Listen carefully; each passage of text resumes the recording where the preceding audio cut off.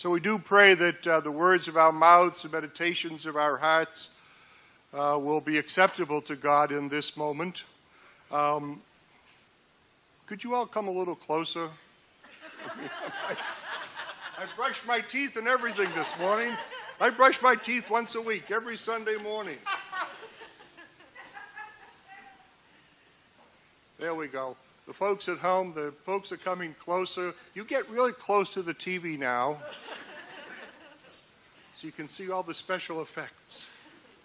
So today is the middle day of the trifecta in my annual calendar. Yesterday was the birthday, the anniversary of the birth of Abraham Lincoln in 1809. Today is the anniversary of my beloved wife Jerry's birth in 19... And tomorrow is Valentine's Day, so it's a big weekend for me because, you know, I'm a real Lincoln nut, and I'm a real Jerry nut, and I'm a real love nut. So yesterday, of course, Lincoln's birthday. One of my professors at the Boston University School of Theology liked to say that Abraham Lincoln, a politician, was perhaps the greatest theologian produced on the North American continent. And he cited two particular examples to support that thesis. One, the Gettysburg Address, and secondly, his second inaugural address, which was given just a week before his assassination, 1 month into his second term of office. In the Gettysburg Address, Lincoln addresses what is the foundation of the nation? What is the founding document of America?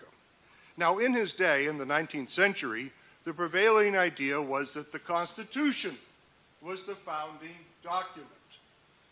And Lincoln, as a minority view, contended that the Declaration of Independence was the founding document. And in fact, most Americans today would agree that the basis of our government is articulated not in the Constitution, which is a conditional document which accommodates for and provides for the establishment of chattel slavery, its preservation, but is the Declaration penned by Thomas Jefferson. We hold these truths to be self-evident, that all men are created equal. Now, of course, Jefferson meant all men, especially white men, and only propertied white men. And in fact, at the time of the Declaration of Independence, only about 10% of the American men would have qualified for his definition. The franchise, in fact, in its earliest days was extended only to about 10% of men. And yet, Lincoln said it is the principle of this equality of humanity, which is the proposition to which this nation is dedicated. The only nation on the face of the planet dedicated to a proposition, an ideal. Now, Lincoln was involved in this argument, and in those few words, 272, he remakes America's self-conception. That today we agree that the principle articulated by Jefferson is truly the foundation of our national identity. In the same way, the Apostle Paul was trying to articulate in the earliest days of the Christian church what is the foundational understanding of the Christian community. What is it that all things depend on, to which they look for their root? Now, in the first letter he wrote to the Corinthians in the 15th chapter, he's involved in an extended meditation on the principle of resurrection and the power that's behind that resurrection. Remember, for Paul, Christ does not rise from the dead. Christ is risen from the dead. He is raised by the power of God. He does not spring spontaneously out of the grave, but rather it is God reaching into the grave that pulls Jesus out from death and into life. So he writes, "Now let me ask you something profound, yet troubling. If you became believers because you trusted the proclamation that Christ is alive, that is to say, has been raised from the dead, how can you let some people say that there really is no such thing as a resurrection? In the earliest days of the church, this wasn't entirely a settled question. If there is no resurrection, he says, well, then there's no living Christ. And face it, if there's no resurrection for Christ, everything we've told you is smoke and mirrors, everything you've staked your life on. Smoke and mirrors. Not only that, but we would be guilty of telling you a string of barefaced lies about God. All the affidavits we have passed on to you, verifying that God raised up Jesus. Sheer fabrications if there is no resurrection. So if corpses cannot be raised, then Christ wasn't, because he was indeed a corpse, dead. And if Christ was not raised, then all you're doing is wandering about in the dark, just as lost as ever. It's even worse for those who died hoping in Christ and the resurrection, because they're already in their graves. If all we get out of Christ is a little inspiration for a few short years, we're a pretty sorry lot. But the truth is that Christ has been raised, the first in a long legacy of those who are about to leave their places of death. Amen. Now, what was it that raised Jesus from the dead? The hand of God. And the hand of God is the expression of agape. 2 chapters earlier, in his great hymn to love, Paul talks about the power of love, which is the creative force of the universe. This is not romantic love. This is not the appropriate inscription to find in a greeting card for Valentine's Day. In the Greek language, of course, there are a number of words for love. Storge, which means essentially mammalian love. The feeling that mammals have for each other. It's one of the things that makes us mammals. Basic. Phileo, brotherly or sisterly love. The love of equals, the love of people who share a common purpose and ideal, who care for each other in a reciprocal relationship. Eros, the love of romance. This is where you get the greeting cards, right? Okay. Physical love. And agape, which is above and beyond storge or phileo or eros, but is a love that's disinterested. That is to say, beyond self-interest. That loves for the sake of loving.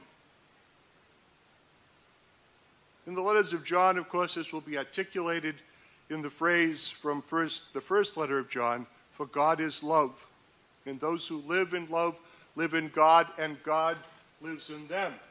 It's this agape love that reaches into the tomb and pulls Jesus out because of the nature of his unconditional regard for God and his unfailing, unflagging obedience that the will of God may be accomplished in his life, to face up to the ravages and the mendacity of humanity and not striking back in a nonviolent resistance to the evil that prevailed and distorted his day and the people of his day.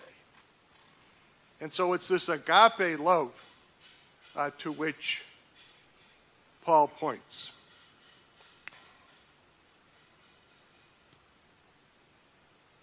In the King James Version of the Bible,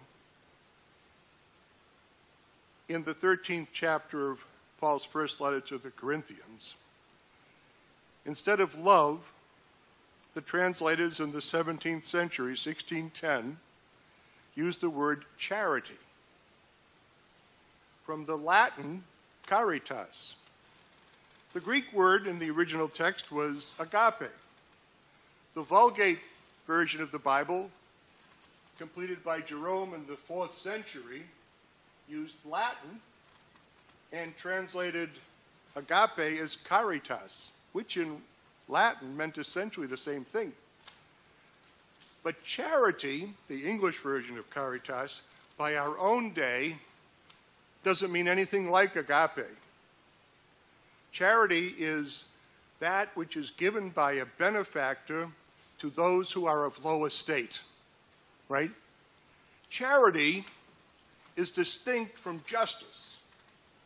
Justice is the system in which the rights of human beings are recognized, respected, fulfilled. Charity is when the high and the mighty, the powerful, who wield over others the forces of life and death, bestow upon them out of their benevolence that which they need. Charity and justice are distinct one from the other. And so faith, hope, charity in the King James Version abide, but the greatest of these is charity. No, the greatest of these is agape, and agape is the root of justice. Gandhi, of course, began his career in South Africa, where as a lawyer who had been trained in London, having been raised in India, went to London, was trained as a lawyer, began his practice, and confronted there the beginning expressions of the system of apartheid, which would come to full flowering in the middle of the 20th century. And in his resistance to the violence of apartheid, Gandhi recognized the power of Satyagraha, this Hindu concept of the purity, the power of truth and of love. And it's this, he said, that can overcome the evil that besets humanity, in that particular case, apartheid. Gandhi, you may know, was a correspondent with a whole host of people. He was well known, particularly once returned to India, in his campaign to throw off the British yoke, the British imperial yoke on the subcontinent. He wrote to Tolstoy. Tolstoy wrote to him. Right? One of the other people who came and studied with Gandhi was Howard Thurman, the Baptist preacher who became the dean at the Marsh Chapel at the Boston University School of Theology, my alma mater, to which Martin Luther King would go in 1950 to study for his doctorate, having been ordained as a Baptist preacher, the young man. And it was at Boston University, after hearing about Satyagraha and Gandhi, after a speech by the president of Morehouse College, dove into Gandhi's theology and developed the power of nonviolent resistance. He came up with a theory about the principles, how the principles of Satyagraha, expressed in Christianity as agape, could be brought to bear on the American system of racism. And then in 1952, newly minted PhD, he goes to Montgomery, pastor of a little Baptist church where he expects to continue his scholarly life in a quiet pastorate. And then one day, a seamstress refuses to sit in the seat assigned to her. Not a happenstance, not a random act, but a carefully calculated move by which to resist the system of Jim Crow. And soon King becomes raised up as the leader, unbidden by himself, of the leader of an active nonviolent resistance to the power of evil. It's one of many turning points in the American journey towards the fulfillment of the American dream of human rights. So Rosa Parks begins a movement by which King has the opportunity to put into practice the theory that it articulated in his dissertation. In 1958, 4 years after the bus boycott overturned that particular element of the system, he wrote an essay entitled An Experiment in Love. Not an act of civil disobedience, not reflections on changing the social order, an experiment in love. And in that, reflecting on the Christian concept of agape, he wrote about the power articulated by Jesus, particularly in the 6th chapter of the Gospel of Luke. Now, Luke's Gospel is the Sermon on the Plain. Now, I'm only about halfway through my sermon. I'm sorry. This reminds me of the experience of the young preacher assigned to a little pastorate in Vermont.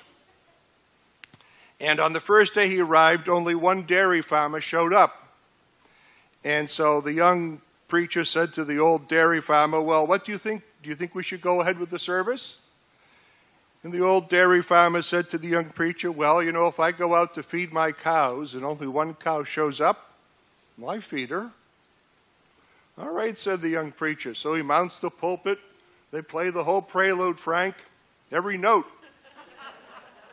They sing every hymn, 5 verses each. They do all the prayers. He reads all the scriptures. He preaches his sermon. An hour and a half later, comes down from the pulpit, goes to the back door of the church to welcome and to greet the young man, the old man who had worshipped with him. The young preacher said, well, what'd you think? The old dairy farmer said, well, if I go out to feed one cow and she shows up, I don't dump the whole damn bale on top of her. Well, that's a good story. Unfortunately, I haven't learned yet the meaning of it. Maybe someday I will. So Jesus coming down from a mountain where it says he just spent the whole night in prayer, and then having chosen 12 apostles from the disciples, he stood on a plain surrounded by his disciples, and he was soon joined by a huge congregation from all over Judea and Jerusalem, even the seaside towns of Tyre and Sidon, that is to say, Gentile towns, not Jewish towns. Everybody had come to hear him, be cured of their diseases, disturbed by the evil spirits, they were healed. Everyone touching him, so much energy surging from him, so many people healed. And he spoke, blessed are you when you've lost everything. God's kingdom is there for the finding. Blessed are you when you're ravenously hungry. Then you're ready for the messianic meal. You are blessed when your tears flow freely, for joy comes in the morning. Count yourself blessed every time someone cuts you down or throws you out, every time someone smears you or besmirches your name to discredit me. What it means is that the truth that you are speaking have come too close for comfort, that the person who cut you down is uncomfortable. You can be glad when that happens. Skip like a lamb if you like. Even though they don't like it, I do, for all heaven applauds, and you know that you are in good company, for so they treated the prophets who came before me. But it's trouble ahead if you think that you have it made. What you have is all you're ever going to get. And it's trouble ahead if you are satisfied with yourself, for yourself will not satisfy you for long. And it's trouble ahead if you think life is all fun and games, for there is suffering to be met, and you are going to meet it. There's trouble ahead when you live for the approval of others, saying what flatters them, doing what indulges them. Popularity contests are not truth contests. Look how many scoundrel preachers have been approved.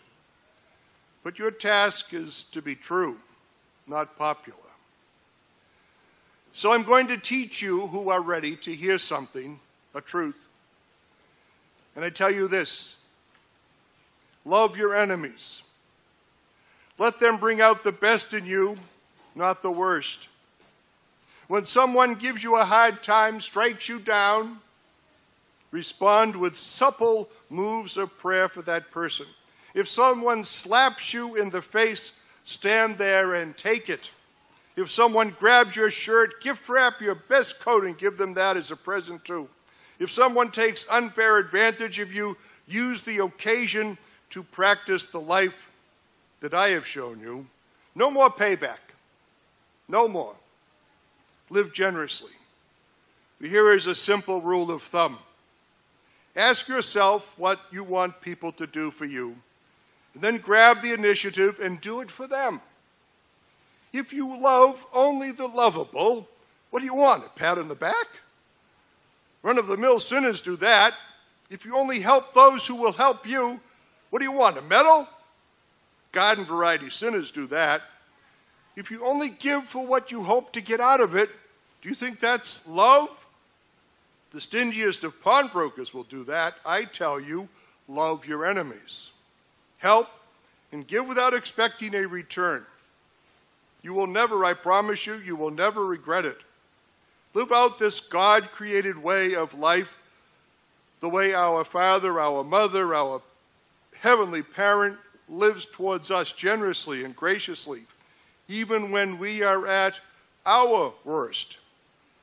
And so be kind and loving, just as our Father, our Mother, our Heavenly Parent is kind and merciful. This is the agape love that is the foundation of the movement begun by Reverend King. Nonviolence is not simply a matter of physical activity, wrote Gandhi and King. You cannot be truly nonviolent simply by refraining from violent actions. You must be internally nonviolent. You cannot hate your enemy. You have to want the best for your enemy. You have to trust that your enemy can be converted. In fact, that's the power of active nonviolent resistance to evil. It exposes the evil for what it truly is, by which the perpetrator of that evil may be convicted and converted by recognizing what they're truly doing. When King preached at the funeral in 1963 for the little girls who were killed in the dynamite attack in the church school of the Baptist Church, he did not call for retribution against the segregationists, the white supremacists who used dynamite to kill these little girls. He called on the congregation, he calls upon us to pray for the people who did this, that they might see their evil ways and so be transformed. King said, when we respond to violence with more violence, we may win a temporary victory, but all we have done is create an ongoing cycle of bitterness. But when we respond to this evil with love, we have the possibility of creating the beloved community. That's what we're engaged in. This is a generational project. We're not going to finish this in our own lifetime. There are too many complications. There are too many elements. The system is too pernicious and entwined in the American system, in the American psyche, but it can only begin here, now, with you. Nonviolence is not for the cowardly. In fact, Gandhi said, in facing evil, if the only alternatives you have are cowardice and violence, use violence. Nonviolence is for the strong. This is why King's movement was so intent on training people to be engaged in these acts of civil disobedience. You had to be strong to resist, to march across the Pettus Bridge, and not have a billy club in your back pocket ready to hit the police, but ready to face into the violence, thereby exposing it for what it is and calling a nation back to its rightful mind. Agape.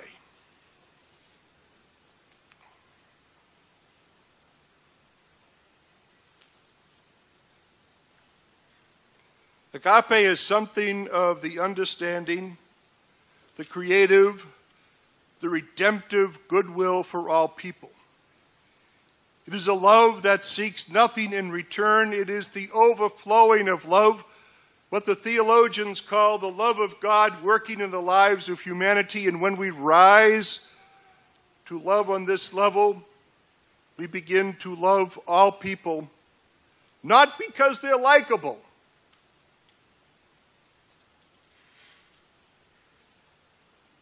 thank God, King wrote, that the Bible doesn't ask me to like the people who seek to kill me,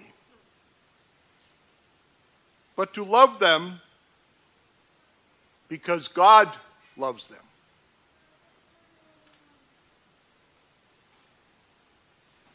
If not us, who? If not now, when?